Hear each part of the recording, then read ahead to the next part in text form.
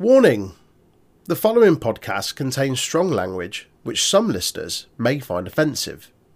If you do, Up yours!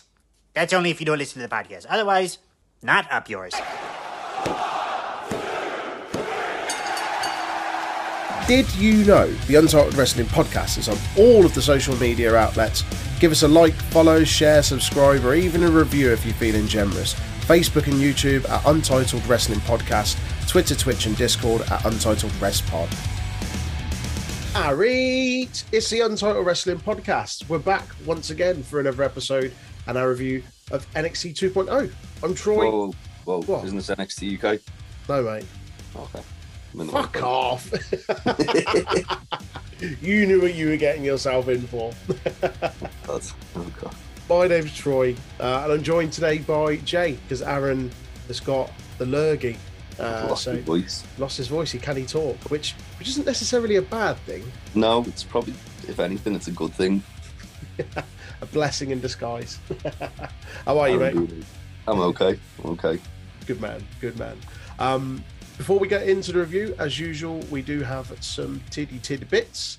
We'll do yesterday, which is a time of recording, the 22nd of December, and we'll also do today, which is the 23rd of December.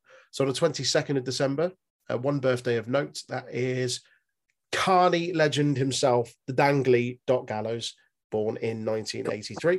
Any piece of shit. I've got two pay-per-views or events of note on this day. One of them in 2017 in El Cajon, California.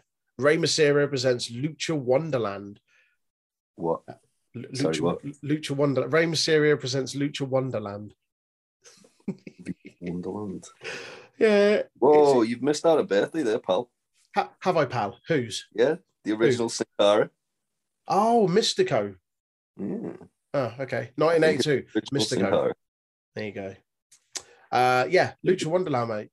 Black Danger and Steve Payne beat the team of Black Diamond and Eli Everfly. Masquerita Dorado and Willie Mack defeated Famous B and Ron McDonald.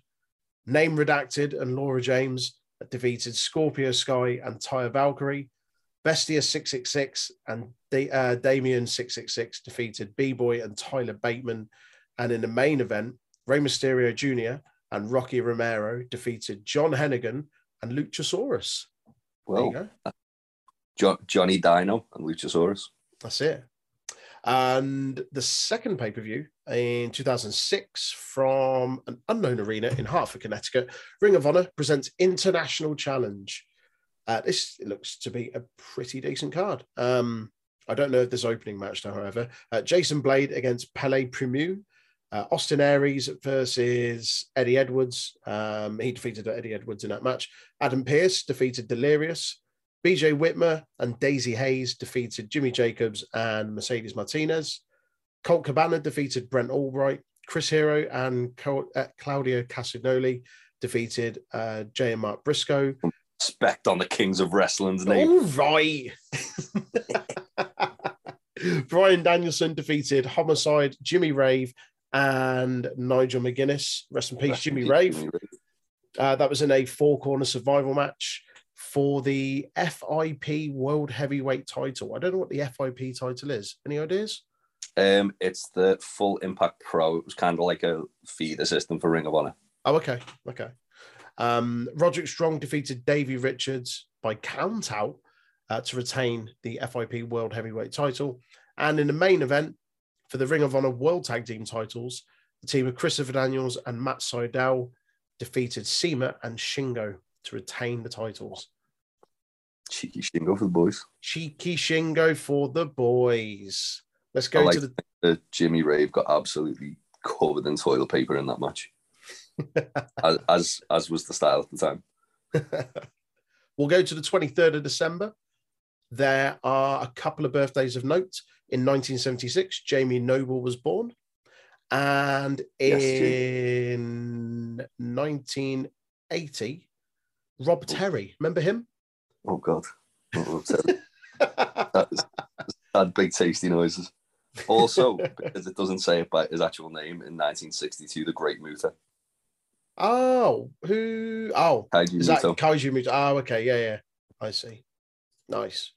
Two pay-per-views. We'll go to 2000 from Philadelphia, Pennsylvania. ECW presents Holiday Hell 2000. In the opening match, Chili Willy and the Blue Boy go to a no contest draw. For the ECW tag team titles, Amish Roadkill and Danny Doring defeated the team of Spanish Angel and Tony DeVito. Balls Mahoney defeated Bilvis Wesley. Never heard of him. Jerry Lynn defeated Spike Dudley. C.W. Anderson defeated Super Crazy. Nova defeated, no contest draw. Nova and Easy Money. In a 6-person tag match, Chris Hamrick and Easy Money and Julio De Niro defeated Christian York, Joey Matthews, and Tommy Dreamer. God, you can tell this was the dying days of ECW. This was when WCW had literally raided ECW for a load of the big names, so they were trying to make new stars very quickly. Yeah, I was just saying, I don't recognise. To be fair, a lot. Joey Matthews is Joey Mercury. Oh, okay. Christian York and Joey Matthews were a very good tag team. Okay. Julio De Niro tagged with CM Punk in the early days of TNA. All right. Yeah. In a tag team match, 2 out of 3 falls, Mikey Whipwreck and Yoshihiro Tajiri defeated by submission Little Guido and Tony Mamaluke. And in a 3-way dance for the ECW World Heavyweight title, Steve Corino successfully defended against Just Incredible and the Sandman. Yes, Steve Corino. Yes, Steve Corino. Makes coffee. Very good coffee. Yeah. Nice. One more pay-per-view for the 23rd in 2011 from the Hammerstein Ballroom in New York City. Ring of Honor presents Final Battle. Mike Elgin defeated TJ Perkins. Tommaso, I don't know why I said it like that. Tommaso Ciampa defeated Jimmy Rave. Jay Lethal defeated El Generico and Mike Bennett in a 3-way elimination to retain the Ring of Honor World Television title. Kevin Steen defeated Steve Corino with Jimmy Jacobs as special guest referee. Caprice Coleman and Cedric Alexander defeated Harlem Bravado and Lancelot Bravado. Harlem Bravado being Andre Chase. Oh, of course. Yeah. This was the first match in a gauntlet tag match. So from that, Kyle O'Reilly and Adam Cole defeated Caprice Coleman and Cedric Alexander. Matt and Nick Jackson then defeated Adam Cole and Kyle O'Reilly.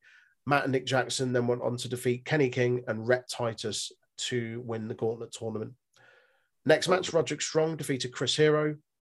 Jay and Mark, the Briscoes, defeated Charlie Haas and Shelton Benjamin to become the new Ring of Honor World Tag Team Champions. And in the main event for the Ring of Honor World Heavyweight title, Davey Richards successfully defended against Eddie Edwards in a match that went for 41 minutes. That was a very good match. Sounds it. 4 stars, according to this.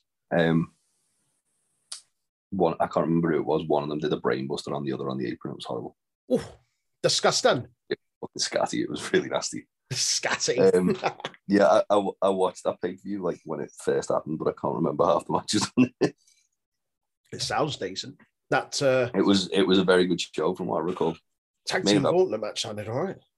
Yeah, Briscoes versus World's Greatest Tag Team was very good. Yeah. Main event was banging. Roderick Strong and Chris Hero was also what you'd expect. A good match. Lovely. Lots of elbow.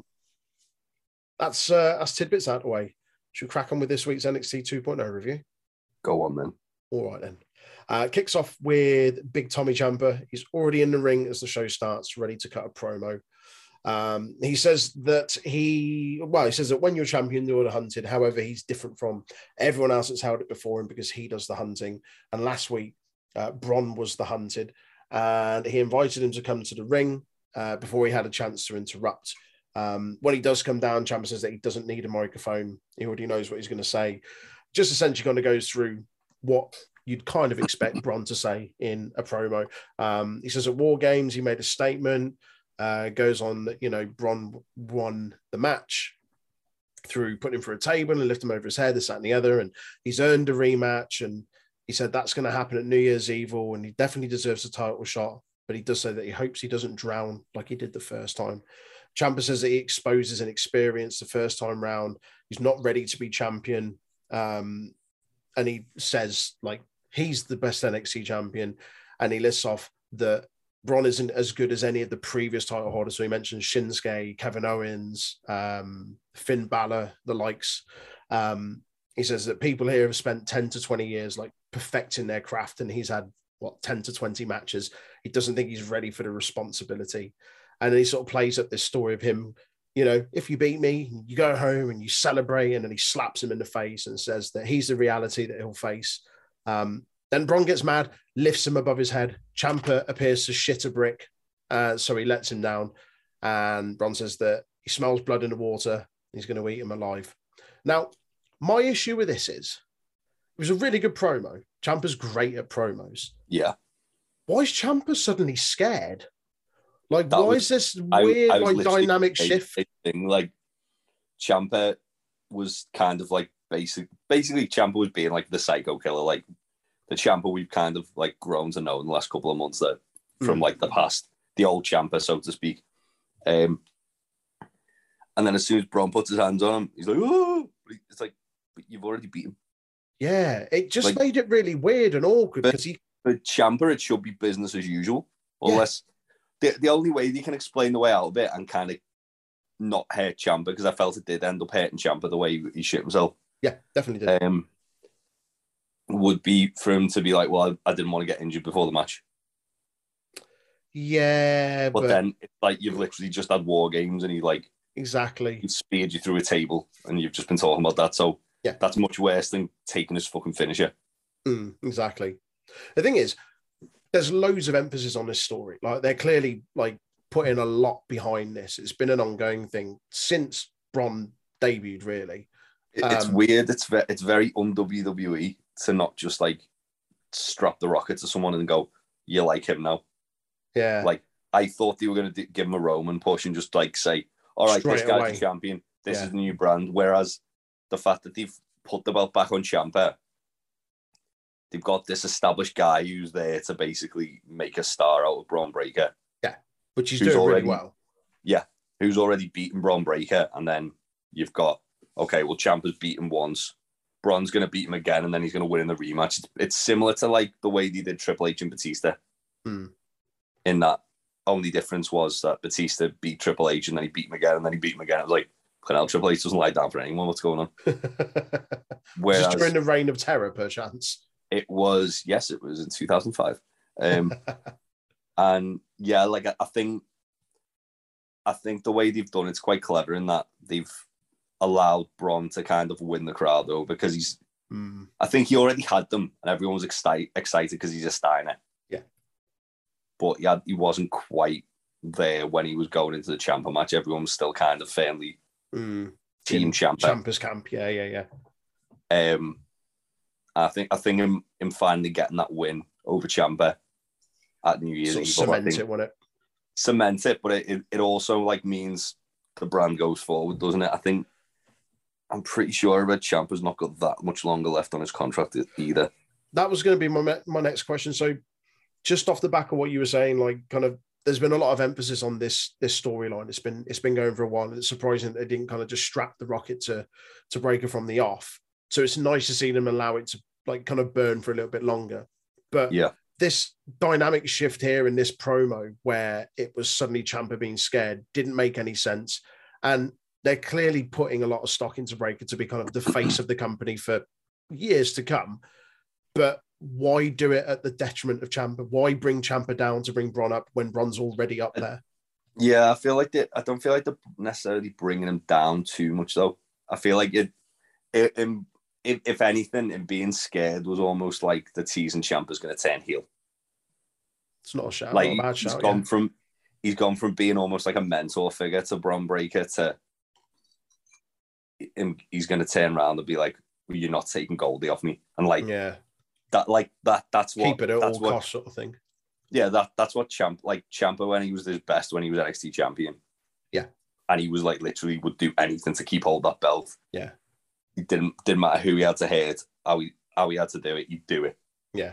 And I think that's because like he senses danger to his title reign. I think that's why they're kind of like slowly moving him back to that. I mean, it also depends on how Ciampa gets a send off, doesn't it? Really, in NXT, that's the other thing. Yeah, you look at like, for example, Adam Cole. He got like his match drastically shortened. Yeah, and a bit of a shitty send off. Kyle O'Reilly, Johnny Gargano got that promo. Kyle O'Reilly got to like high five the fans after like losing to Von Wagner of all people. Yeah. More on that later. Yeah. But yeah, like it'd be interesting to see how they handle Ciampa, because realistically he should be getting the Gargano send off as well. Yeah, without a doubt. Yeah. I mean, Adam Cole and Kyle O'Reilly of both, of course, worthy of that. Mm-hmm. But Ciampa definitely, because he's like, him and Johnny elevated the NXT brand to where they could get it on television weekly. Exactly. Yeah, doing the Lord's work.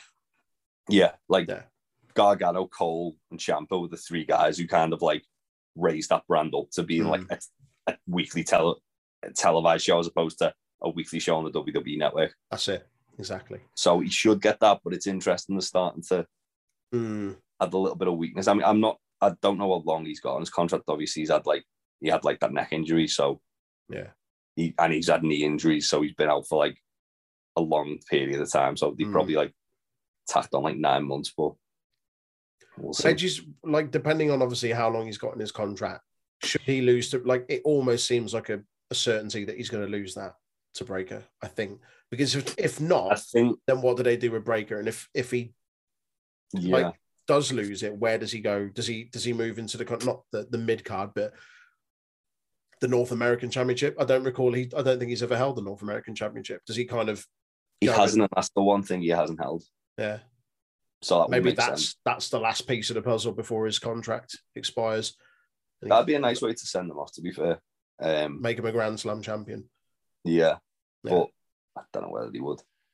Again, it depends. He might stay. He might retire and become a coach. He said himself the reason he wouldn't go to main roster wasn't because he did of creative. It was because he doesn't think his body would hold up. Which makes me think that he's not gonna. If he leaves WWE, he's not gonna be working a heavy schedule. No. He'll be one of those guys like a Davey Richards, for example, or Alex Shelley, who work like selected dates they want to work because they've got day jobs, that's why they do it. But shit for Ciampa, it's like, well, his body is like crumble otherwise. Yeah. But I don't know, it's really hard to call anything with Ciampa, isn't it? Because he seems very committed to NXT. Yeah. But obviously there's like a lot of like the rumors about how it doesn't feel the same place, and a lot of kind of the old guard. I mean, the fact that Johnny Gargano and Kyle O'Reilly left on the same day. Yeah. And at time of recording, Kyle O'Reilly showing up in AEW last night. Yeah. Johnny Gargano apparently said like a year ago he was going to take time off once his contract expired anyway. That makes sense. Timing with Candice being pregnant as well. So yeah, but I think also now with the fact that he's probably like, because he started his own Twitch, he's doing a lot more streaming and stuff like that. Yeah, I've noticed. He's probably going to kind of see it and go, well, I've not been able to do anything like this for a while. And Johnny Gargano's whole thing is that he was like Mr. Indies. He'd go and like work all over the place. Yeah. Wrestle everybody. He'd wrestle every kind of match under the sun. And I think I don't see him coming back, definitely. No. But Ciampa's an interesting one because it's whether it's what they do with him. I think they could feasibly put him in like the same role as Samoa Joe and just have him as like a coach. But it seems almost like a waste because those two still have quite a lot left to give. Yeah, definitely. I know I've just said like Ciampa's body's foot, but Joe certainly. But Ciampa can still have amazing matches with people. Yeah, absolutely. His match with Bron Breakker at War Games was awesome. Yeah, exactly. Yeah, and their singles match before that. Yeah. And even like when they were like in the just like the start of the CWC thing when he had that match with Kushida. Oh fuck yeah! That was fucking incredible. Like he's more than capable of like having good matches still. So I hope they don't just kind of put him out to pasture. Yeah. Well, moving on. We then see Grayson Waller, I think, on his Instagram or TikTok or some nonsense, I don't know. But he's calling out AJ Styles basically. He says he's like the other guy who he got rid of, who's definitely not Johnny Gargano. You definitely can't mention his name. It's a bit weird, bit awkward. It's so stupid the way they do that. Like, that's the other thing. Like that means WWE clearly don't think Johnny's coming back. Yeah, don't mention his name because he ain't coming back. Don't dare fucking mention Johnny Gargano. He's not on the contract. He also then goes on to call himself the Phenomenal Grayson Waller. This is obviously leading to a segment we get later. It was announced on social media a few hours before the show went live, maybe earlier in the day. It might have been the day before, actually. It was like, no, it was after Raw. It was like in the afternoon. Okay. It was like Tuesday afternoon, they announced it. Right. It was announced that AJ was coming to NXT. A little bit more on that later. However, we go on to the next match. Actually, the first match of the evening. It's Raquel Gonzalez against Dakota Kai. This is a street fight. It's pretty cool. Makes sense. Kind of the end of their story arc, if you like. They've been through everything. A street fight is an apt way to finish that. We see Gonzalez on her way to the ring, and Kai pretty much just starts the match from there, although doesn't officially start it because it can't start until the bell rings, until both competitors are in the ring, which I still think that's a mental rule. Like, it's a street fight. If it can start anywhere, or if you can fight anywhere, then... When they used to do 24/7 hardcore title rule, he never used to do that. No. It'd be, if you, they've attacked during the entrance, okay, the match has started. Yeah, exactly. There's even been, I'm trying to think when it was now. I can't remember whether, I don't think it was WWE, it might have been AEW, but, or even Impact. But there was one where, like, the match started, like, they started fighting during the entrance, and then they just rang the bell, and then the match started. Because it was Falls Count anyway. It was like, well, makes sense. It makes sense. Yeah. But there's street fight, you've got to pin them in the ring, haven't you? Which is also... Which, again, stupid. Yeah. We don't call it a street fight. Anyway, much. Exactly. The thing is, with all these matches, they're all exactly the same stipulations. It's just a different name. Yeah. Like, the only one that's actually different is a Falls Count anywhere, because you don't have to pin them in the ring. Aside from that, everything is just essentially a no DQ match. Hardcore matches used to be Falls Count anyway, didn't they? Yeah. This was good though. I'm knocking the kind of the rules, the stipulations around it. This was really good though. I hate the way WWE like always sticks like to the rules though with certain stuff. Like, yeah, they go on about a match having no rules, but there's still rules. There's still rules, exactly. It's like, well, it defeats the purpose of what you're saying. Yeah. Come on, play the game. Make your mind up. Kai goes for, I think she goes for a Rana or something, and Gonzalez catches her and just swings around like head first into the truss. She then lifts Kai bumped their fucking ass off. Didn't she? She ate a lot of shit in this. Or Dakota Kai. She's so much better than this. Yeah. She's getting thrown around like a ragdoll. Gonzalez lifts up the truss, crushes Kai between that and some rigging.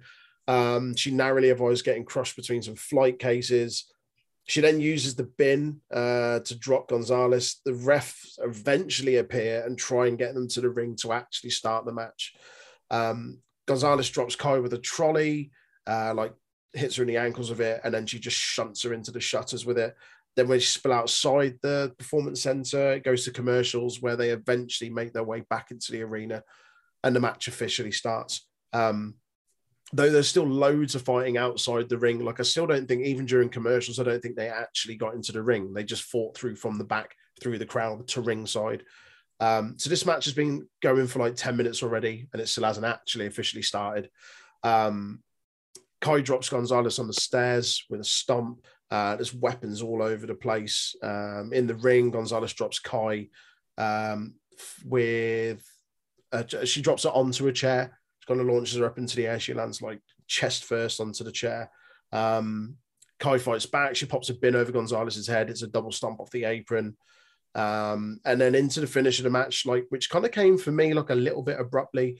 But Gonzalez powerbombs Kai into the steel steps and then hits the Chingona bomb on top of the bin for the win. And then after the match, Gonzalez calls out Mandy Rose and demands her title rematch. It was a really good match. It was really fun. I just felt the ending was a bit kind of abrupt. Yeah, for me, I feel, I don't know, I feel the fact that Dakota Kai came back, what was it, Halloween Havoc? Mm. She had the hood on with a shovel, didn't she? What's she done since? Nothing, apart from being in War Games and acting Like, a bit weird. They've tried to rebrand her a bit. I mean, for me, if it's not broken, don't fix it. Dakota Kai is awesome. Yeah. She can literally. She was good at just being an arsehole. Mm-hmm. Like that was a gimmick. I'm just an arsehole to people. Now they're kind of trying to push this like split Like, personality, a bit more unhinged, and it's like, and she's good at it because Dakota Kai, and she's fucking awesome. Yeah, but it didn't need it. At the same time, like, let her win then. Okay, yeah. Like, don't just feed it to Raquel. Like have a losing the fucking War Games match, and lose to Raquel. Has she had any other matches since that? She has maybe one against somebody. Yeah, she's had one or two, but not really against like kind of like proper competition. I don't think so. Anyway, not that I can remember. Did she win was she in the ladder match? She was in the War Games Advantage. You lost to Kaylee Ray. She lost to Kaylee Ray, yeah. So they brought her back with like vignettes and everything, like all this fanfare. But she's not winning anything. Yeah, like what's the point? This match was good. It was a very fun match. As soon as they started that brawl kind of backstage, like, you know, it was going to be a laugh. I think that's one thing that Raquel really thrives at, is like these kind of like sort of matches where it is like a hardcore match or a street fight, whatever you want to call it. There was that one, her and Rhea Ripley. The last one was standing match. Last one was standing match, which was really, really good. Yeah. Yeah. As you say, she thrives well in that. Say again. At this year's New Year's Evil. Oh yeah, technically it was, wasn't it? Yeah. But yeah, I think both did well in this to kind of like taper it off, if you like, kind of the end of their story out, which is what I kind of said at the top of the match. Mm-hmm. And it's obviously been like a long running rivalry. They had the whole tag team set up, and you know, they won the belts, and then there was that going on, and then they turned, and this, that, and the other. Like it's been really good. I felt like it could have been saved for a slightly bigger stage, like either a takeover or even New Year's Evil. They could have put it off 2 weeks till New Year's Evil. Yeah. Like I think it was deserving of that, given how long they've kind of allowed this to continue. And it's unfortunate because, to your point, like she hasn't won anything since she came back. And so for me going into this, she was never going to win this either. Like this being the end of their feud, and you thinking, well, Raquel's super protected anyway, isn't she? Exactly, yeah. She's the next, like, probably the role that they would have put Nia Jackson. Yeah. Like, big woman who's going to be, like, the final boss of, like, people. Yeah. Or, like, not the final boss, but, you know, like... I get what you mean. She's gonna do well. Well, I say that. I said the same about Rhea Ripley, and oh boy. Oh, dear. Son's crying. Yeah, it's disappointing, as I say, that she's been booked that badly, that then going into this match, you kind of never expected her to win. But off it's the back, just baffling to me, if I'm being honest. Like, why would you take her off TV for a bit, bring her back with vignettes, have her cost Raquel the title, and then get made to look really fucking like? You look at the inverse of that, where it was Ciampa when he cost Gargano. Been off TV for months. He cost Gargano the match. He attacked Gargano after Gargano lost the NXT title match.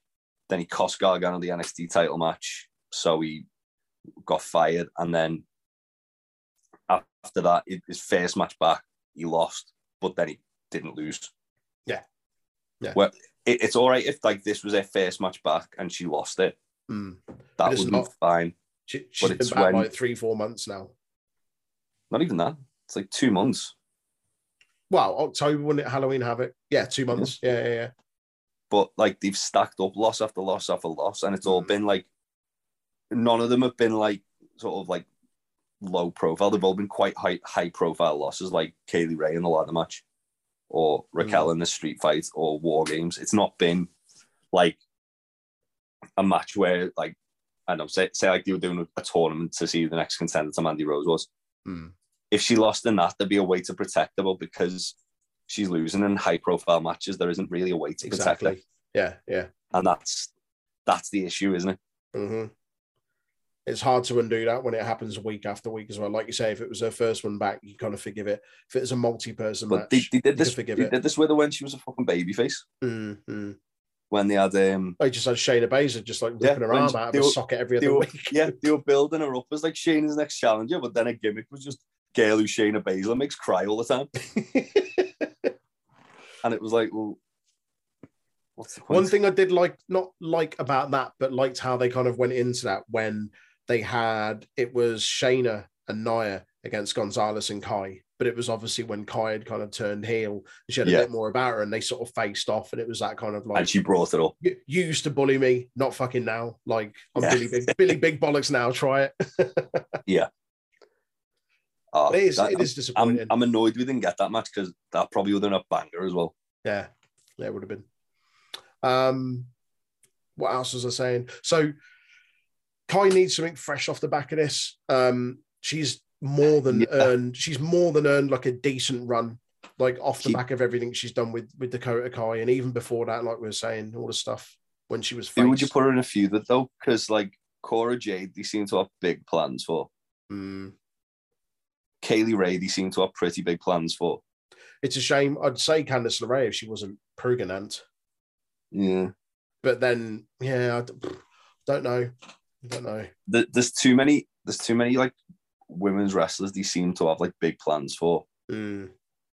Just not her. Yeah. But they like that. There's no one really, like maybe Saray they could put in a feud with, and like Dakota could get the win, but then who's asked about Saray other than exactly. The fucking people who come after Aaron for saying. Those who don't know, Aaron gets like terrored on Twitter by Saray fans for saying he doesn't care about her. It's out there now. I don't care about her either, but Aaron's there's probably been a disturbance in the fucking force, and they're going to come after me now. Oh man! After this, we get a quick Tony D'Angelo promo. Playing into the feud between him and Pete Dunne. He just basically says he's backed up everything that he said he was going to do and just continues to call out Pete Dunne ahead of their match later on. Back in the ring, Gonzalez is still in there. She calls out Mandy Rose. However, she's interrupted by Cora Jade. Gonzalez says she'll go through anyone to get a title back. We then get Mandy appearing on the screen at poolside and basically announces a triple threat match between her, Jade, and Gonzalez for New Year's Evil. My question is, why is your title in the swimming pool? That's going to get corroded to fuck. Take it out of there. Stop messing about. It was on the edge. Well, it's too close to water for my liking. Too close to chlorine, definitely. Exactly. That's what I mean. Yeah. Dangerous stuff. I mean, there's been worse things on NXT women's titles, mate. Don't worry about it. We don't need to go there. Don't worry about it. Oh, God. Aaron would have said that, let's be honest. Yeah, he definitely would have done. He definitely would have done. And it'd have been more graphic as well. So thankfully, you're a bit more reserved. I was a bit more diplomatic about it. We then see Gigi Dolan and JC Jane appear from behind to take down Gonzalez and Cora Jade. Gonzalez gets put through the table, which was set up in the match between her and Kai, but never used in the corner.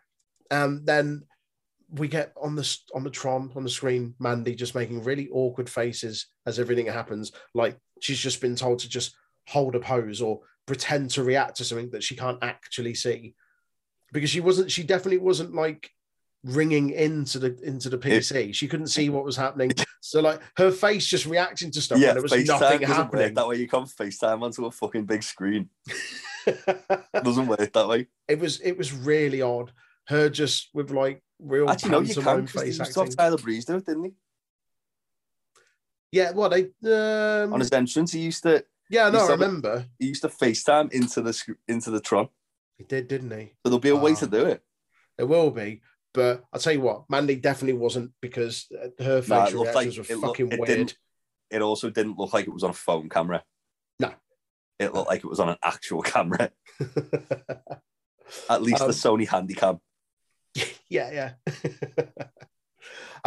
The triple threat in New Year's Evil. Jay's got no business being in there, really. Like, she shouldn't be anywhere near the title picture at the moment. However, it protects her. She's there to take the pin, and she's protected by definitely two more experienced women in Mandy Rose and Gonzalez. I think she can have a good showing in this though. Like she can work off being the much smaller woman of the two. I feel like that. Obviously, she's only like 20 years old, isn't she? I feel like they really see something big in her. Yeah, and I feel like that's like she's going to be the person they build a women's division around in a couple of years' time. You reckon? Yeah, I think so. Her and Kaylee Ray seem to be like the two they really like have high hopes for. Deservedly so. Kaylee Ray's fucking excellent. So it's Cora Jade. No, I know. I'm but very impressed by Cora Jade. I've just seen a lot more of Kaylee Ray than I have Cora Jade. Yeah, she had a few matches on AEW before she got signed. I've seen her on that. She looked pretty good. Yeah. Huh. I've got a feeling. In fact, I'm going to Google it now. I've got a feeling that Thunder Rosa trained her. Oh, okay. It's pretty cool. Just while you do that, we get a quick recap to last week when Harlan threw the Brian Kendrick down the stairs. And then we get Gacy and Harlan. Man with the plan. We get Gacy and Harlan in a little piece of the camera saying that they want to publicly apologize for the incident. Gacy sees that you can see the regret written all over Harlan's face as he stands there looking like an absolute serial killer. Yes, that's right. Gacy says that Kendrick triggered an emotion in Harlan. He says that Kendrick called Harlan a freak. And Gacy, to be fair, I watched that back and Joe Gacy and Harlan were doing as they were told. They were leaving the building. Yeah. Brian Kendrick was out of line. He was getting Harlan's face. Little shit stirrer. Going, get the fuck out! Get the fuck out of it! So I'm not surprised that Harlan threw him down some stairs. Just saying. Gacy says that he hopes that everyone will learn and grow from this experience. Have you found out if Cora Jade was trained by Thunder Rosa or not? No, it was cheerleader Melissa, who is also a very good women's wrestler. Okay. Very before her time. Cool. We then see grizzled young veterans backstage. Drake is watching a training video of the Creed brothers. Gibson isn't interested in that and says that he hates cocky and arrogant teams. Pot kettle black. Whoa, says, now. Whoa. Whoa, what? Whoa, now.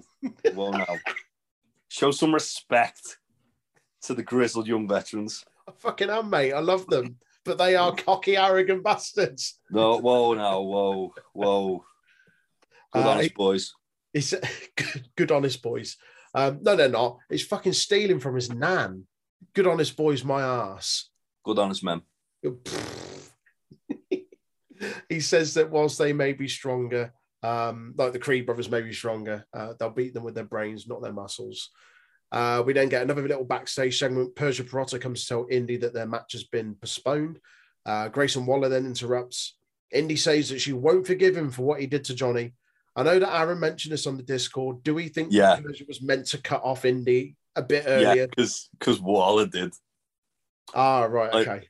Persia was meant to, and because she didn't, Waller did, and then she starts cutting him off. Right. Waller continues to make references to the way and just continues to be an all-round shitbag, which I'm here for. Second match of the night, Creed brothers versus grizzled young veterans. Both teams are already in the ring because we didn't want to see their entrance. I don't get that. Pisses me off. Grizzled young veterans music slaps as well. It's fucking excellent. Also, I just like it when Gibson comes down and just berates people. Yeah. Like his walk down to the ring is to berate people. I love it. I'm all for it. Anyway, the match. Creed brothers gain an early advantage with some frequent tags, some tandem offense. I really like their tandem offense because they use offensive moves on each other to hit someone else. So like they'll slam each other onto the other guy. So it won't be like a traditional kind of tag team maneuver. It'd be this like real collegiate wrestling, like kind of like throw or catch. Very like old school, aren't they? Yeah. They remind me a bit of the Steiners. Yes, exactly what I thought. Yeah. Dumping people on their fucking heads all the time. Yeah. I do like them. I really, really like them. Yeah. Gibson manages to find an opening when he hits the turnbuckle. Drake leaps up to do the thing where he protects him, sort of sticks his back in a way. GYV then start to gain some momentum with some frequent tags of their own. We get an announcement during the match from commentary that LA Knight is out for an unknown amount of time. Creed brothers then gain the advantage once again. GYV used some ring smarts to keep up on the offense. Jacket Time, for absolutely no reason at all, appear at ringside with their own announce table and start commentary. What the fuck? Remember when Kushida was like a huge deal getting brought into WWE? Yeah. What in the Kai and Tai Attitude Era is this? It's absolute pish. After the break, Briggs and Jensen also appear at ringside to watch the match. Julius eventually makes Jensen's the hot... Bob Buchanan's lad, isn't he? Is he? Yeah. No. Yeah. As if. Let me Google that. I'm 99% sure he's Bob Buchanan's son. I could have sworn you told me that, actually. Nah. I don't have that kind of fact. That's Aaron, mate. We covered it on the news. Did we? Mm-hmm. We've done a lot of news over the years, mate. When he got signed, I mean. Oh. Is he Bill Buchanan's son? Yes, he is. He is? Yeah. Sweet. Right to Censor 2.0 coming soon. I want him in the SWAT gear. Yes. Turn Josh Briggs into the big boss man. Just have Brooks Jensen become Bull Jensen instead. Bull Jensen and the big Josh man. Do it. Big Josh man, fantastic. Julius eventually managed to make the tag in after Drake maintained control of the headlock for the longest time. Gibson then looks like he's about to powerbomb Brutus through the Japanese announce table, which is definitely what it's called. Jacket Time then warn them off, and then it all kicks off, and every team get involved, and then there's a DQ finish. At the end of it, Briggs and Jensen and Jacket Time stand strong in the ring. Why did the Japanese announce table just have like a big smiley mouth on there as well? I don't know. It was crap. It's also made out of crepe paper as well, because that crumpled like fucking... So at like the table, I mean, that was the point. That was meant to be shit. Mm. Which I love that they took just like a camping table and there's little pop-up ones. It makes a change from having Ikeman Hero have a shit on a pay-per-view instead. Oh God! Oh, don't! I managed to erase that from my memory. Don't worry about it. I've got fucking Ikeman Hero literally with the drizzling shits on live television. Thanks. After eating a shit ton of pizza. We've all been there, mate. It happens to Domino's, mate. It happens to everyone. Happened to Aaron on a live stream once. We've all been there. Do you not remember that? He's in the middle of a live stream, and then suddenly he didn't even say, "I've got to go." He just leapt up off his seat and disappeared for 10 minutes. Came back, we're like, Aaron, mate, where'd you go? It's just like a rumbly tummy. A rumbly tummy. Child isn't. Oh, too much iron brew. I do remember it. I remember a lot of stuff he's done on the live stream. I remember him making silly bets. I remember him shaving his head.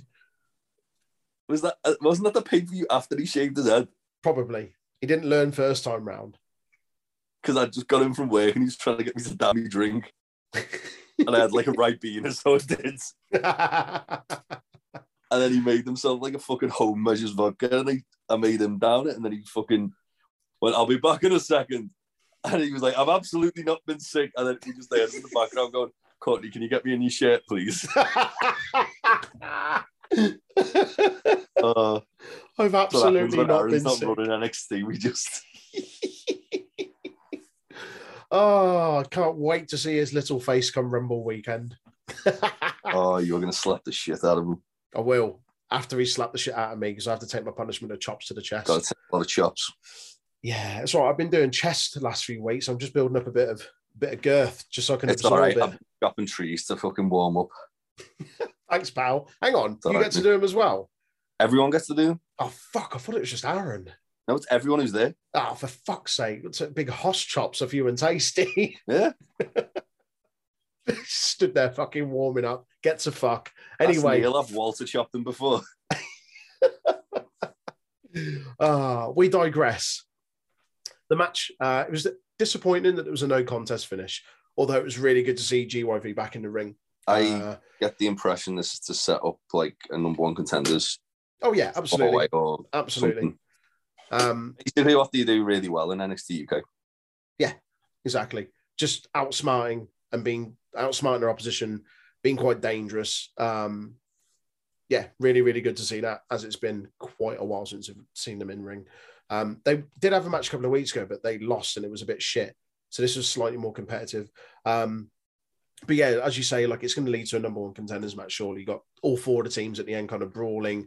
They're all in a similar place, kind of in the division. There's no one that's really kind of higher in the pecking order. So I imagine they're all going to get a title shot eventually. Obviously, MSK are kind of next in line. We get to that later on when they're going to come back for their rematch. And it's unlikely, I think, that MSK will take the belts off Imperium.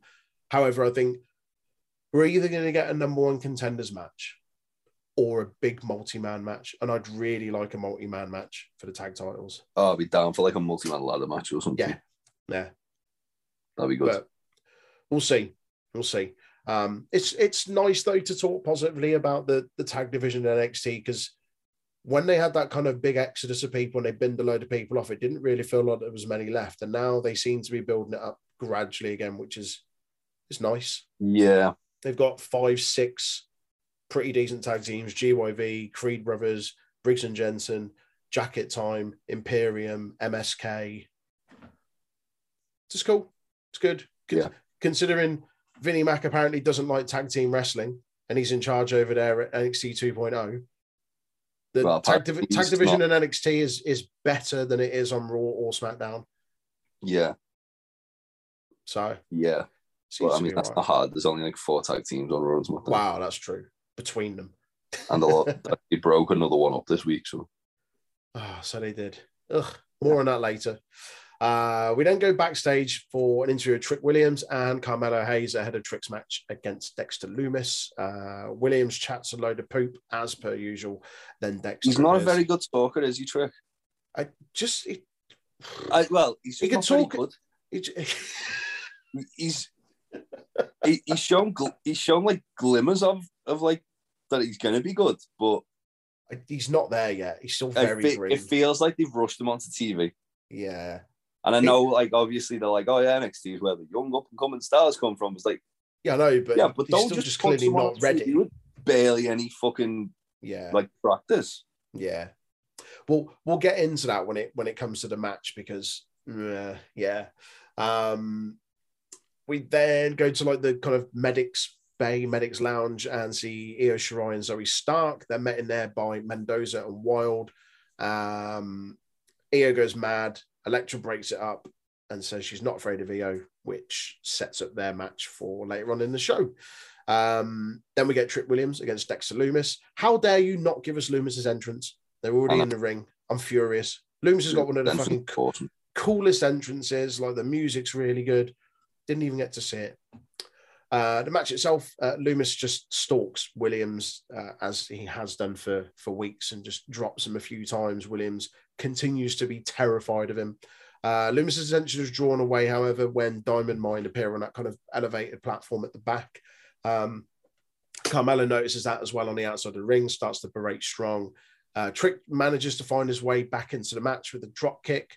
Barrett says that he doesn't like what Lumis has become since he met Indy, and calls him a whack job. But when he said whack job, it definitely sounded like he called him a wanker. I thought he called him a wanker. Yeah, oh, good. I'm glad I'm not the only person that picked up on that. Yeah, I really did. Trick then gets caught up in the ring skirt by Lumis. Gets rocked with a super kick. Lumis and Hayes then stare off on the outside. Lumis raises his thumb, and then from behind, Strong yanks the title from around Hayes' waist and starts wailing on him. Williams then catches Lumis using the bottom rope as he's crawling his way back into the ring. Gets a couple of near falls after some slams. And then after a lengthy chinlock from Williams, Lumis battles his way back in with his usual signature offense. Does the kip up and the leg drop off the slam. Williams tries to use his shoes for some reason to hit Lumis, but then he's immediately dropped, put into silence, and he eventually picks up the submission win. Post-match, Waller then blindsides Lumis with a chair. Williams isn't great, is he? No, as I say, you can tell he's not there yet. Like, you can, and this is the thing. Like, I'm, as I say, I'm all for them giving, like, obviously they want to like make new stars like you look at someone like a Bron Breakker, and he's hit the ground running, but he had like about 6 months of training before. Yeah. I don't know how long Trick Williams had been there. I don't know much about his background, but he just didn't look comfortable. And the thing you've got to remember is the difference between Bron Breakker and like Trick Williams. Bron Breakker's a second generation star. He'll have had some pointers off his dad and his uncle. Of course. It's the same as like we were taught, like everyone going on about like Hook's debut. And it's like the reason Hook's been so good is because he's been training for this all his life. His fucking dad's Taz, of course. His dad's Taz, yeah. His dad would have. It's like imagine having Kurt Angle having a son and him being really good at wrestling. Oh yeah, he has. He's called Jason Jordan. Yeah. Exactly. But yeah, it shouldn't come as a surprise that someone's really good when like they come from a family of naturally gifted, high-profile, talented wrestlers or athletes. I don't really know much about Trick Williams' background, and that's not to say, and that sounds bad. That's not to say. I mean, he's obviously athletic. He looks like he's in shape. Yeah. That's not to say that you have to have come from a background or a family of like a lineage of wrestlers, superstars, athletes, or whatever. But as you say, when people almost come across surprised that Hook's debut was really good, and you go, well, he's been training for his whole... Hook's debut was held off for 6 months because they wanted to do it in Long Island. Ah, fair play. Because it's his hometown. So that's pretty cool. They were like, he's been ready for 6 months. But to keep him ready, they just had him having training matches like for just like Cody and Arn Anderson and QT Marshall. I love that he didn't even have matches on Dark or anything like some people do. They just like, no, we're going to hold him off. Like his TV appearance is going to be like. But now when he does wrestle, it feels fucking massive. Yeah. Excited for him to fucking a very Hook Christmas. Can't wait. Anyhow, you want more on Hook? Listen to our AEW review. Williams isn't there for me, but I mean, it's still early days. I'm sure he'll learn. I'm sure he'll grow. Yeah, I would rather just have him as he's around the guy. Yeah, he's around a guy like Carmelo Hayes as well, who's excellent, and he'll definitely be like a good kind of person to learn like alongside. And Carmelo Hayes is still young as well. It's not like Carmelo Hayes is like a fantastic. He's not a veteran or anything. Yeah, no, he's not. He's been on the Indies for like 2 or 3 years. But he's nowhere near the finished product. But look at him now already. He's already fantastic. Yeah. So it's a good pairing, like as you say, like he'll learn off him. I think Lumis is definitely a future contender for Carmelo, and I think I might have even put it in my like year predictions that North American champion will be Lumis. I don't remember if it was last year or this year, or I think I'm sure I did. But I think he's certainly a future contender for Carmelo. Although obviously his focus has now shifted to Grayson Waller after what happened at the end of the match. I think they can tell a really good story there, given like what Waller did to Gargano, the relationship between Lumis and Gargano as well. So I think there's some really good story there, but it'll be nice however long it takes them to eventually circle back round to this and we get Lumis and Carmelo.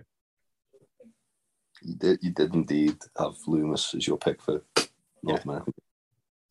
He's not going to win it this year, obviously, but I think like put some gold on him. Like I think they should have already done it, in my opinion. I think he should have already held it. However, because he didn't hold it, we did get that whole thing with him and the Way and Indy and Johnny and that whole storyline, which was very, very, very entertaining. So I'm not entirely disappointed that we didn't get it.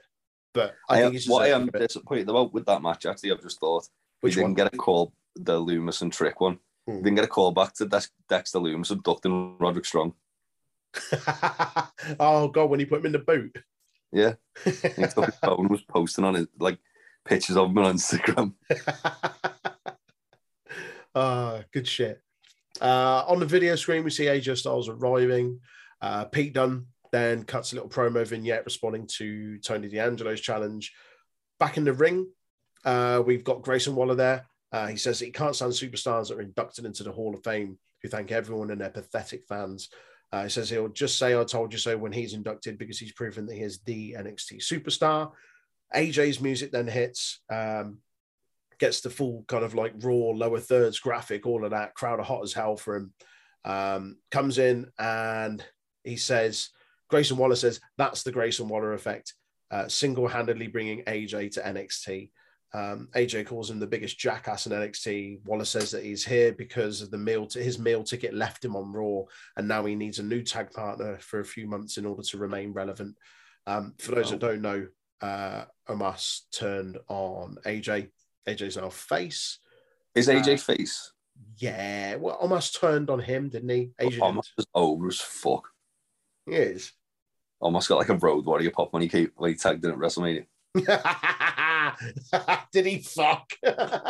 Everyone lost it. She's like, oh, it's Omos. Fucking Road Warrior pop. Behave yourself. Proceed to murder Kofi Kingston. Oh, man. So, yeah, Waller says that he needs a new meal ticket in order to remain relevant. Styles says that Waller's copied his look all down to like the elbow pad and the glove. He says that he sees potential in superstars in NXT, such as Carmelo Hayes, Bron Breakker, Tony D'Angelo, but not Grayson Waller. And then AJ mentions something about wins and losses don't count. And I was like, oh, WWE suddenly becoming self-aware again, where they're acknowledging that wins and losses don't count for shit, unlike AEW. I don't know. And then we get Waller comparing AJ to Gargano. The thing is, with that, them saying wins and losses don't count. We've just spoke about Dakota Kai coming back and how she doesn't feel like anywhere near as important as she did when she came back because she's done nothing but lose. So yeah, they clearly fucking do. Exactly. Just only when it suits them, though. Yeah. We then see Waller backtracking after he sort of basically says he's up for a fight, kind of whips his shirt off, takes his watch off, and then he backtracks and says that he's got next after AJ's had his match with Omos. Which is on Raw. Yeah. We're going to get Waller versus AJ at fucking New Year's Evil. We are, aren't we? I like this whole thing, and they've done it previously. He did it when, like, before NXT got massive. They did it where they have like main roster guys come down and like have a match with like the up and coming guy. Like they had RVD versus Damien Sandow. They had Jericho versus Bray Wyatt. Ziggler came down. I can't remember who he faced. Punk came Rollins down when he was WWE champion and teamed with Rollins against the Kings of Wrestling. Yeah. Which, and they didn't even bother to film it. I know. Scumbags. One time you go, right, you should probably film that. That's like a really fucking cool thing, isn't it? Yeah. I like it. They do this every now and again. It's quite cool. This way of establishing new talent, bringing people from Raw or SmackDown over to kind of test them. Styles obviously now being the face, being a veteran. Did it with Balor in NXT UK for a bit, didn't he? Where he showing up in that match with Devlin at TakeOver Blackpool. Fuck yeah, didn't they? And Cesaro earlier. Yes, of course. That was, fuck me, I forgot how good that was. That was really good. That was really, really good. But yeah, it's really good that they, brought this veteran over to kind of help Waller take the next step. It's obvious they've got chemistry there, like at least on the microphone. I think they'll have a really good match. Like Grayson Waller gets like knocked quite a bit, but he's not all that bad in the ring. I've not seen enough of him. He's not terrible. He's not terrible. He's not been doing it that long either, has he? No, I can't remember what his background was. I'm sure he came from some like Australian reality. Was it Survivor? That was it. It's some sort of reality TV thing. That was it, Survivor. And I think he's got like some kind of a background in boxing as well. Yeah. And Australian Golden Gloves, whatever you want to call it. And then he was like he did train to become a wrestler before he went to WWE. Like he was on the Australian indie scene for a bit. Okay. Yeah, he's decent. I like him. I do like him.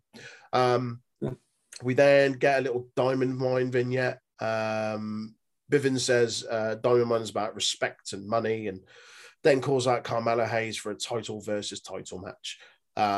We get the announcement later on that Wade Barrett is going to be presiding over the contract signing of what is now a unification match between the Cruiserweight Championship and the North American Championship, which I think I called a couple of months ago. Not necessarily going to unify, but it felt like it was going to be either phased out or rebranded. They were talking, like Meltzer said, didn't he, that they were going to repackage the Cruiserweight title, but he didn't say how they were going to do it.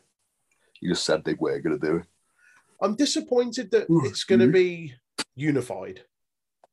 I would Yeah, like I'm to not. just seen them I feel like rebrand there's it. too many belts on NXT 2.0 anyway. I mean, there's only ever There's too many belts in WWE in general. Like they could There are. streamline that. there are. They haven't got a roster the size to do the brand split and all that now. I don't think it's too bad on NXT. I think certainly Raw and SmackDown. I think they need to unify the women's singles belt and they need to unify the men's tag belts. Hmm. And I think that would help. I don't mind there being a champion, like a men's champion on either brand. But even that, there's not really two world champions. There's Roman and the other champion. But that's more down to booking, isn't it? Or Brock and the other champion, depending who's taking the turn holding the belt for a period of time. Yeah. No, I get what you mean. But I don't know. I like the Cruiserweight Championship. What I'd also like to see is, but then you could argue that they would end up with too many belts. Put the Cruiserweight Championship on NXT UK. Yeah, that would work. Because they've got like... But with NXT UK, it would work because they've only got an hour.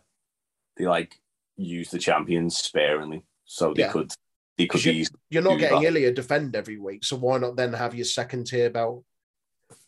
You could mix things up. Yeah. You've still got like 3 or 4 belts you can really elevate when the world championship, your brand championship isn't on there, your women's championship, NXT tag team championships, UK tag team championships, Heritage Cup, and then a cruiserweight add to that. But I think there's plenty of people on the UK brand where they'd benefit from that. So I don't know. And it'll be interesting to see what they do with 205 Live. Whether they rebrand it or if they 205 Live's basically just been main event for NXT for the last couple of months anyway. More than that.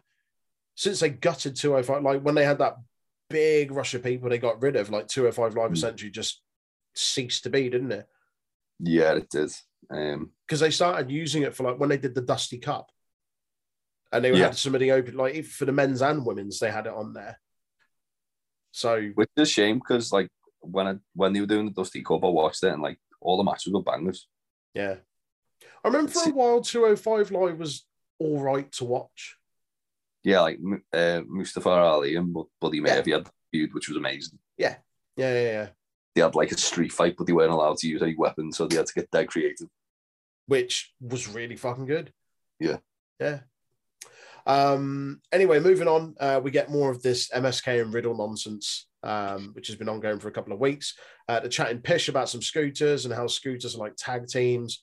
He tells them to call out Imperium. He says that will come with them. They then scoot across the street and they get knocked over by a car. They wake up. Seems like it's all a dream. Riddle turns up. They have scooters again. What the fuck is this? Riddle snapped his fingers and the scooters appeared and he said it was a Christmas miracle. Does that make Riddle a ghost of Christmas past the duchy to the left-hand side?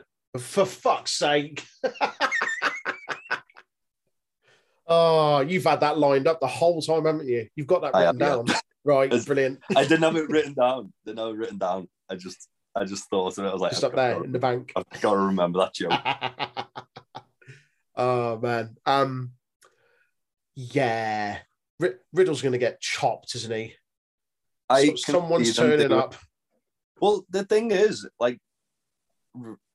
Riddle and MSK would be quite a good faction.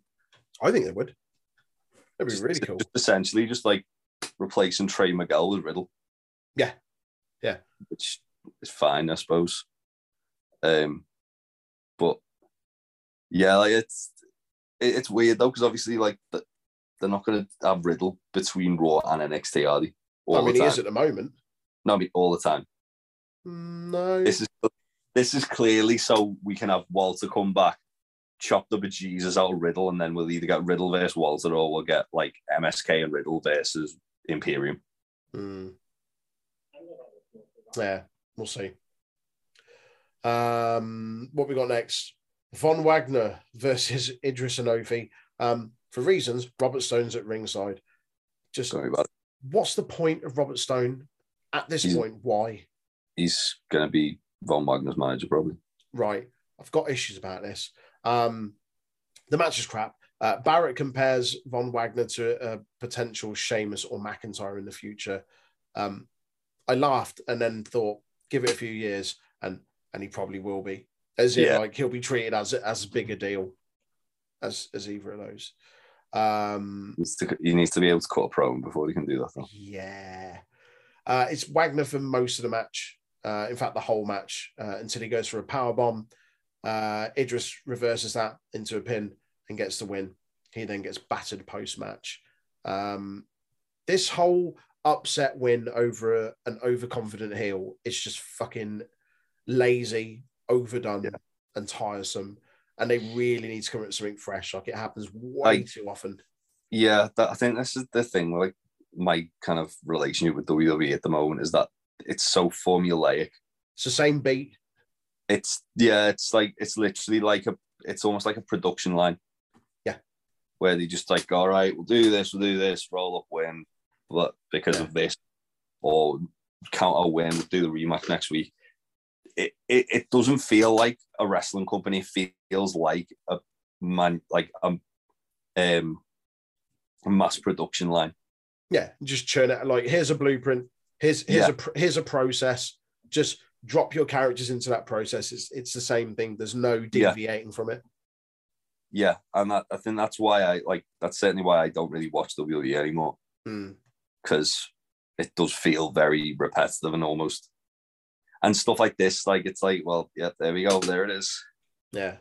Even like most of the matches, like, ending with either interference or a DQ finish or no contest. Roll up finish. We love those. Love a roll up. Yeah. Like, it's just silly. Yeah. Another thing as well I did notice from this match is I always go on about how, like, white gear is the best gear. And the reason being is because it pops on the screen. Like, you look at Edris Senefe had white gear with like a red trim. Look fucking banging. Look banging. Edge had Von that. Wagner had, edges red, white, and like grey one. Awesome. Grey, yeah. Look at Von Wagner. Had black and brown gear, and it just looked shit. Yeah. It looked like something a creator wrestler would be wearing on, like, before you've got enough credits to unlock any decent gear. Before you've unlocked any of the decent gear, yeah. You just got to make this like shitty brown, like, and black, like, gear. Do you know the thing is? The gear you wear in the tutorial. The crowd chant, like, you still suck or whatever at him. And I think part of the reason they chant that is because they recognize that he's not a terrible wrestler. Like, he's still got a long way to go. If you look at a lot of what he does, like, I think it's not because, an awful wrestler, but it's this thing where they want to boo him. Like, they've been told to boo him, they're conditioned to boo him, he's the heel. But when they chant that, it's like, well, they recognize that he's not terrible. But it's just a naff gimmick. Like, it's not even a gimmick. Like, I don't know what he's about. He's got big Baron Corbin energy. Big like, Baron Corbin energy. You want to dislike him, but you don't know why. I think the reason people dislike him is because obviously Kyle O'Reilly was like seemingly getting groomed to be like the next guy in NXT, like the next like Gargano or Ciampa in NXT, and obviously then he rebranded and Kyle O'Reilly just got yanked out of that title picture. Von Wagner took his place in the match itself. Then they got like this uneasy can they coexist tag team going. Mm-hmm. And then he turned on Kyle O'Reilly, and it's just like, oh great. I think because that it's like that. I think that there's definitely a bit of sort of animosity towards him for that. Yeah, people are a little bit bitter about it. Like, that should have been Kyle, I guess. Yeah. Von Wagner losing here with Stone at ringside sets him up almost to need Stone. And I think that's where we're going. And Robert Stone's a good talker. It's a good talker, but it's never a good idea. You look at who he's been paired with. Don't worry about it. Where are they? Aaliyah's on SmackDown. Yeah, but what's she doing? Nothing, don't worry about it. Exactly. Who else was he paired with? Don't worry about it. I think she got released. Jessie Kamea, did she get released? Yes. Let's find out. It's hard to keep track at this point, which is a sorry state of affairs. But yeah, for me, like he's here, he's lost here. It sets him up to need Stone. For me, it's not a good idea. If Enofe was going to win, he should have gotten more offense in. But for me, he needs to be better protected. He beat Kyle O'Reilly clean in O'Reilly's parting ways match from WWE. He's beaten him clean there. Yeah, but and he's not being protected. He's losing to like nonsense like this. Like if he's meant to be a dangerous heel, don't make him look stupid and incompetent. Don't make him look like he needs someone like Robert Stone, who since his time there has been a fucking comedy character. Yeah. The thing with Robert Stone is they turned him into that character to try and like be a parody of Tony Khan originally. And then he looks like, a little bit like him. Yeah, even though he looks fuck all like him. But you know. But yeah, he's a good talker. I think he is very entertaining when he's on telly. Like the whole thing when he gets like beaten up by people and he just loses shoe. For reasons. For reasons. So after this, we get an Imperium backstage interview. I like that, and I've said this before, I like that they allow them to speak in their native tongue. However, don't pretend this is a live interview because ain't no one that fast at translating and subtitling. They do it every week. They haven't come out and cut these promos. And Bartal speaks in German, Eichner speaks in Italian, but then the subtitles are up there straight away and you're just like, this isn't a live interview. Don't make out it's a live interview because it isn't. No one can type that quickly. No one's that quick. I don't know. That's just a little gripe for me. No, they used to be able to do live subtitles. Well, they can do live subtitles, mate. No, I know they can do live subtitles, but these guys are speaking in a native language. No one can translate it that quickly and get it up on screen in perfect time for when they say it. They've got the guy typing it up in their native language into Google Translate. Oh, fuck off. And then it's going on the screen. That's how they did it. That's how they did it for Squid Game. That's why, like, that's why the subtitles isn't as good as the dub, apparently. Chatting absolute pish. I'm not, mate. I'm giving you a little, pulling the curtain back. Give me a little behind the scenes tour of what they do in this performance centre. Fuck off. You know, mate, have you seen the way fucking WWE do creative? I have, yeah. And you're doubting me that they literally do that, like translating something by just typing it into Google Translate. Come on, mate. Come on, mate. Smarten the fuck up. Wow. Wow. I'm hopefully going to the PC next year, so I'll be able to tell you. By that time, I might have an actual job with WWE and be like, fucking sort it out. Stop it. Will you be typing into Google Translate for the boys? Nah, will I balls, mate. I'll be over here with NXT UK doing the real business. That's it. You can't release you if you're in NXT UK, apparently. Exactly. See? Smart. Big brain. Anyway, Imperium backstage interview. Long and the short of it, Bartal says that while MSK may have found a shaman, they have a general. Oh, yeah. I really, really want Bartal and Eichner to have singles runs. I want Bartal to have a singles run. Eichner was fucking... I don't dislike Eichner. Recently. No, I don't dislike... Bartal's a better talker. But, yeah. He's got better presence. Sorry, who did I say? You said Bartal. Oh, I meant Eichner. My bad. Oh, no, I mean, I want both. I think Bartal's got better, like, presence. Yeah. But Eichner's the better in-ring guy. Eichner's like a freak athlete. Yeah. Yeah. But I also really like them as a tag team, though. Oh, yeah. No, I love them as a tag team. I wouldn't be against seeing them as a singles guys for a bit. I'd quite like Walter to come back and them have all of the belts like a little faction again. Yeah, that'd be nice. Let them have, and when I say all the belts, I mean all of the belts. To have Eichner beat Hayes for the North American Unified Championship or whatever, and then be tag champions, and Big Daddy Walter be NXT champion. And then they can hold it for fucking 900 days or however long it was. Yeah, but then you know for a fact WWE would probably have Walter start dressing like fucking Bismarck. and like getting in a Sputnik tank and trying to take over the WWE. Ah, Christ. You know for a fact it's coming. They get that WrestleMania entrance, he'll come in like a fucking panzer. He'd have one of those like helmets with like the little spike on top. I am a general. I am the ring general. Oh man, don't come out dressed as Hitler just because, you know, and that's what they do. Don't, please, because you'll wish it into existence. I don't want that to happen. I know how the company works. Anyway, moving on. Elektra Lopez is on her way to the ring, and we see Zion Quinn like some weird stalker hiding in the shadows. I've got a little bit more on this, and I'll say it after the match, which is Elektra Lopez against Io Shirai. Lopez overpowers Io early on, hits a really nice one-handed spine buster for a near fall. Io fights her way back into the match with some signature offense, hits the Tiger feint kick, the corner knees, but gets caught up on the top turnbuckle when she looks to hit a moonsault. Handsome bastard Zion Quinn then comes strolling out like the fucking Cadbury's milk tray man and takes out Mendoza and Wilde.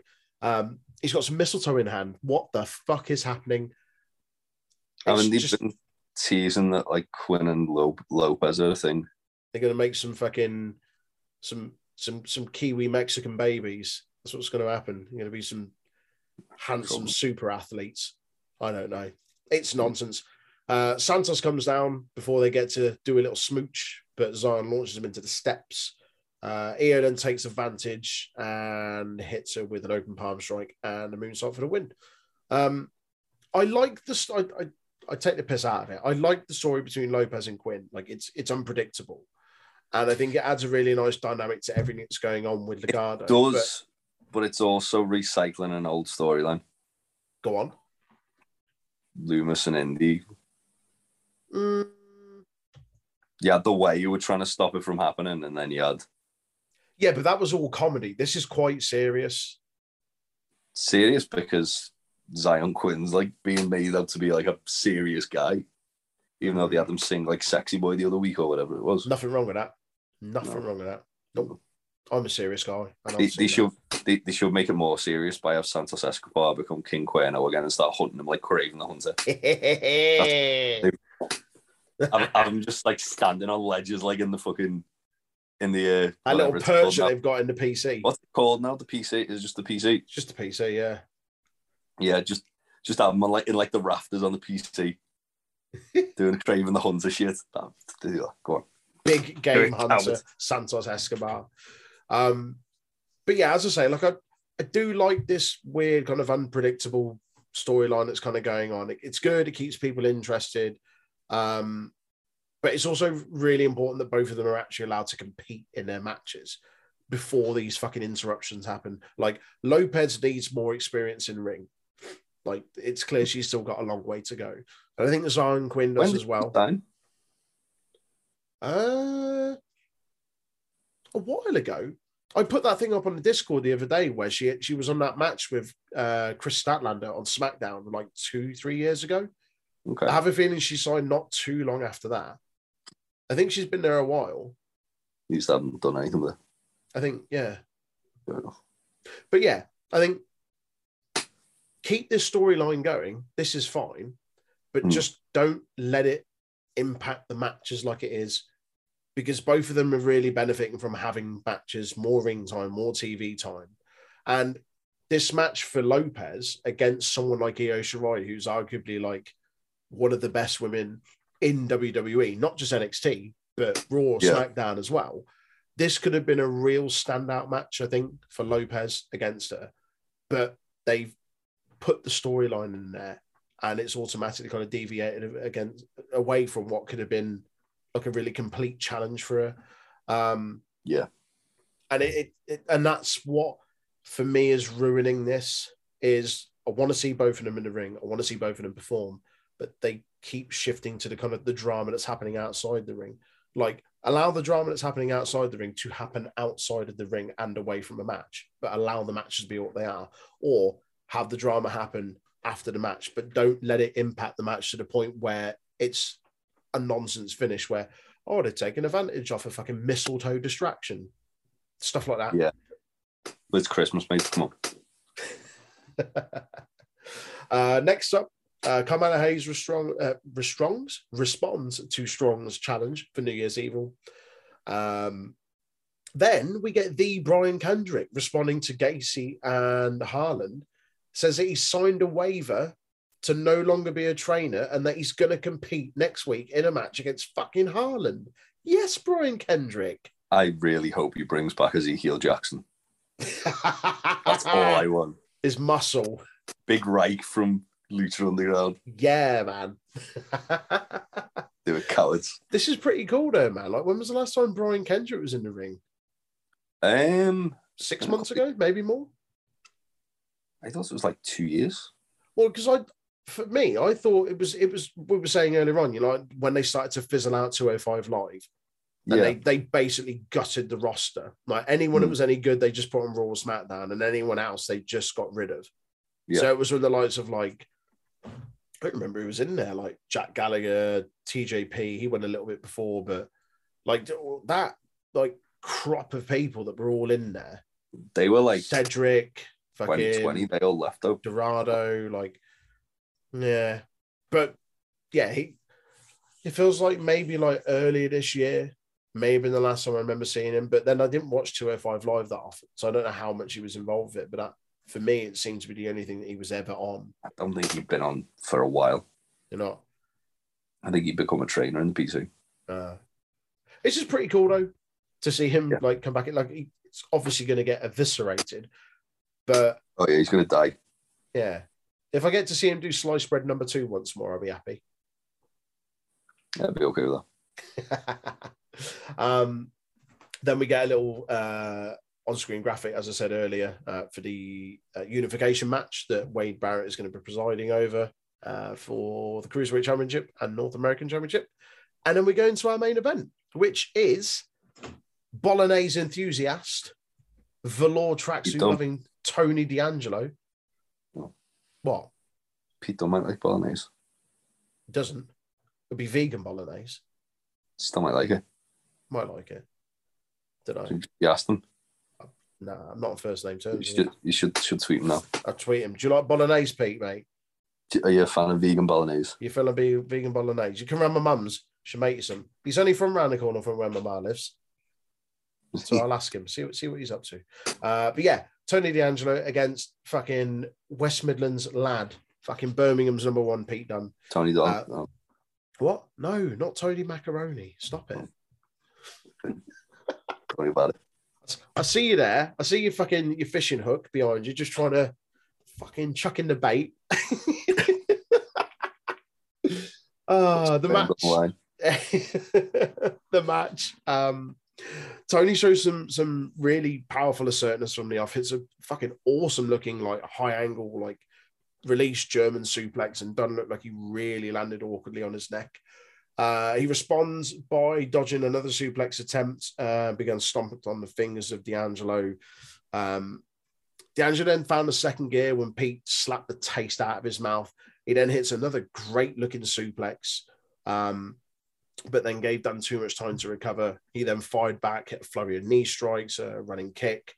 The crowbar then comes back into play. D'Angelo pulls that out, but Dunn's wise to it this time. Drags him into an armbar. Crowbar gets launched outside the ring. D'Angelo then pulls out the gum shield, the mouth guard, and then he goes for his finisher. A few moments later, again, Dunn's wise to it, reverses it, snaps the fingers, and hits the bitter end to win. This was a really good match. We get a little post-match kind of beat down. We see D'Angelo try and attack Dunn from behind. Dunn rolls out the way, but then it spills to the outside, and D'Angelo eventually hits his swinging net breaker, which I think is his finisher. And then he uses the crowbar to kind of snap his fingers on the announce desk. I haven't really done this match too much justice in going into much detail about it, but for me, like, this was D'Angelo's kind of biggest test since he's been on NXT 2.0, and he really shone on this. Pardon? It was his first loss, wasn't it? Yes, it was. Yeah, it was. It was. It was a really good, intense physical match. it was good to see what he can kind of do in that main event picture. Shows off a lot of his like collegiate like wrestling background as well. Like some of those suplexes he was hitting were fucking awesome, man. Like really, really good. Yeah, he's impressive. Yeah, the feud is clearly just getting started as well. Like we saw the teasings of that at War Games. It's now carrying on, and I'm glad because it's really, really interesting. And yeah, I think when Tony D'Angelo first debuted, like I don't know if you were saying it to wind a Baron or not, but I know you said like I genuinely liked him. I genuinely thought he was... Yeah. I do as well. I'm not sure how long. It was just a happy accident and it wound up Baron. I'm not sure how long his gimmick will last, like how tired or how quickly that's going to get tired, if you like. Yeah, I don't think it has like the same legs as like something like Bron Breakker, where he's already kind of feels like he could go all the way to like the main event of WrestleMania one day. Yeah. Whereas Tony D'Angelo, he feels like he could do, but with that current gimmick, he needs something to change to get him to the next level. Yeah. But he's good, and I didn't really know much about him before. Like, he's obviously got some kind of like collegiate kind of wrestling. I think he was an amateur wrestling champion in Chicago. Okay, but I also think he, correct me if I'm wrong, I probably have to look it up. I think he used to play ice hockey as well. I'm sure he's like how that comes into pro wrestling. I don't know, but he's clearly got a very athletic background. But he's cool. He's really good. I thought this, as I say, was just really kind of a step up for him. Biggest test that he's had so far. First loss he's taken. I don't think the loss hurts him that much. Obviously got his payback afterwards. And we'll probably get something at New Year's Evil, if not after. I get like no DQ, no holds barred, something like that. What am I talking about? It's going to be a crowbar and a pole match. I was just about to say, be like a crowbar submission match or something like that. So there's a hockey player called Tony D'Angelo. It's a different person. Oh, is it?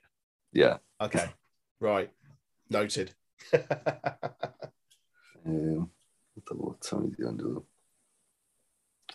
There's no actual like thing listed for him here on Wikipedia to tell me anything more about him.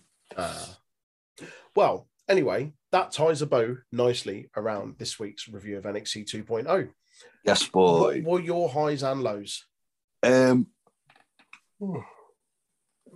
My high was probably the main event. Yeah, I would agree. I did really like Raquel versus Dakota though as well. And yeah, there's a tough call between those. And you can't mention high without mentioning Riddle and MSK, can you? My low, probably just Dakota Kai losing as much as she has, like, and repetition again. Like I said it before, like WWE feels very formulaic these days. It feels like there's a lot of repetition, and there's never many really creative finishes to matches. Yeah. And it's a shame because they used to be really good at that. Obviously, like they say, like Pat Patterson was like the best like guy at finishing matches in like the business, and it's shown because there's no good finishes anymore. Yeah, because it's just so creatively bankrupt there. Yeah, for finishes these days. So probably just that. Like it's just, as I say, it just feels very tired watching it because it's so repetitive. Yeah. Fair enough. I agree. Yeah, my high is exactly the same as yours. Main event, I think Tony D'Angelo really shone in that. Really, really, really good performance. My low is going to be Von Wagner against Idris Anofi.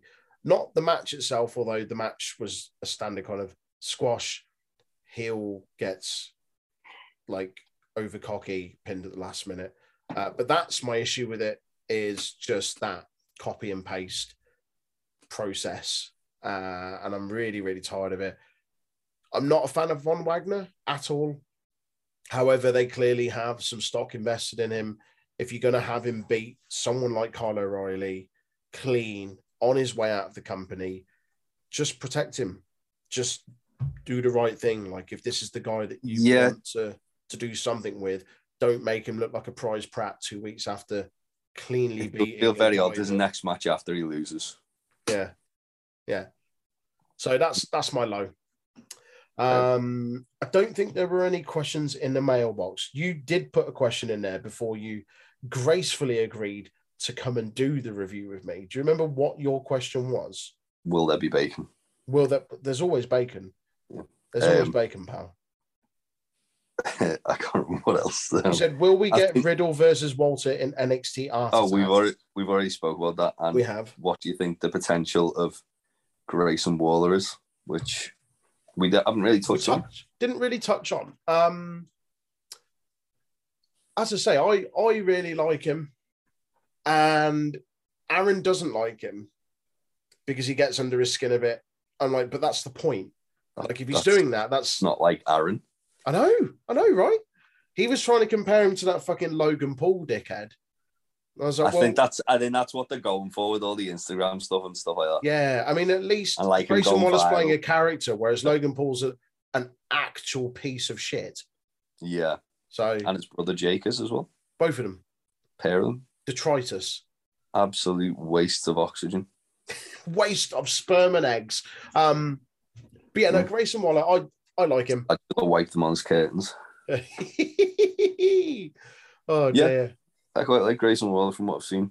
I do. And I think they're positioning him to be like fucking obnoxious. Like, well, I mean, he already is, but like, he's going to be the new Miz, isn't he? Yeah. That's exactly what I was That's the thing I got from watching him on this. Yeah. It feels like they're trying to build him up as like their new Miz, like even down to the fact that he's like, I'm out to get all these indie guys like the Miz was. Yeah. It does feel that way. Yeah. Which, I mean, fair play. Miz has made a fucking hell of a career out being a mid-carder. Exactly. Yeah. More than I can say for his biggest rival, Dolph Ziggler. Aaron, if you're listening, have you also noticed Aaron's put Dolph in as most underrated again this year? And Will Ospreay. Yeah, he's going to be paying those Russian bots off, isn't he? 100%. 100%. Yeah, speaking of which, more on that. I say more on that later. More on that on our social media, which, if you don't follow us already, you can do on Facebook, Instagram, and YouTube at Untitled Wrestling Podcast, and Twitter, Twitch, and Discord at Untitled Rest Pod. We will be making an announcement, I think, at time of recording within the next 24 hours, as to our second annual UWP Big Award Ceremony of the year, where we've got 13, 14 categories. And we have also got another announcement about a big fat quiz of the year that we're doing. So yeah, check out our socials, join us for that. We'd really appreciate it. Thanks for listening, and we'll catch you next time. Bye. Bye. Hello, yes, Danhausen here. Danhausen has been summoned. You must love this podcast housing, the Untitled Wrestling Podcast housing.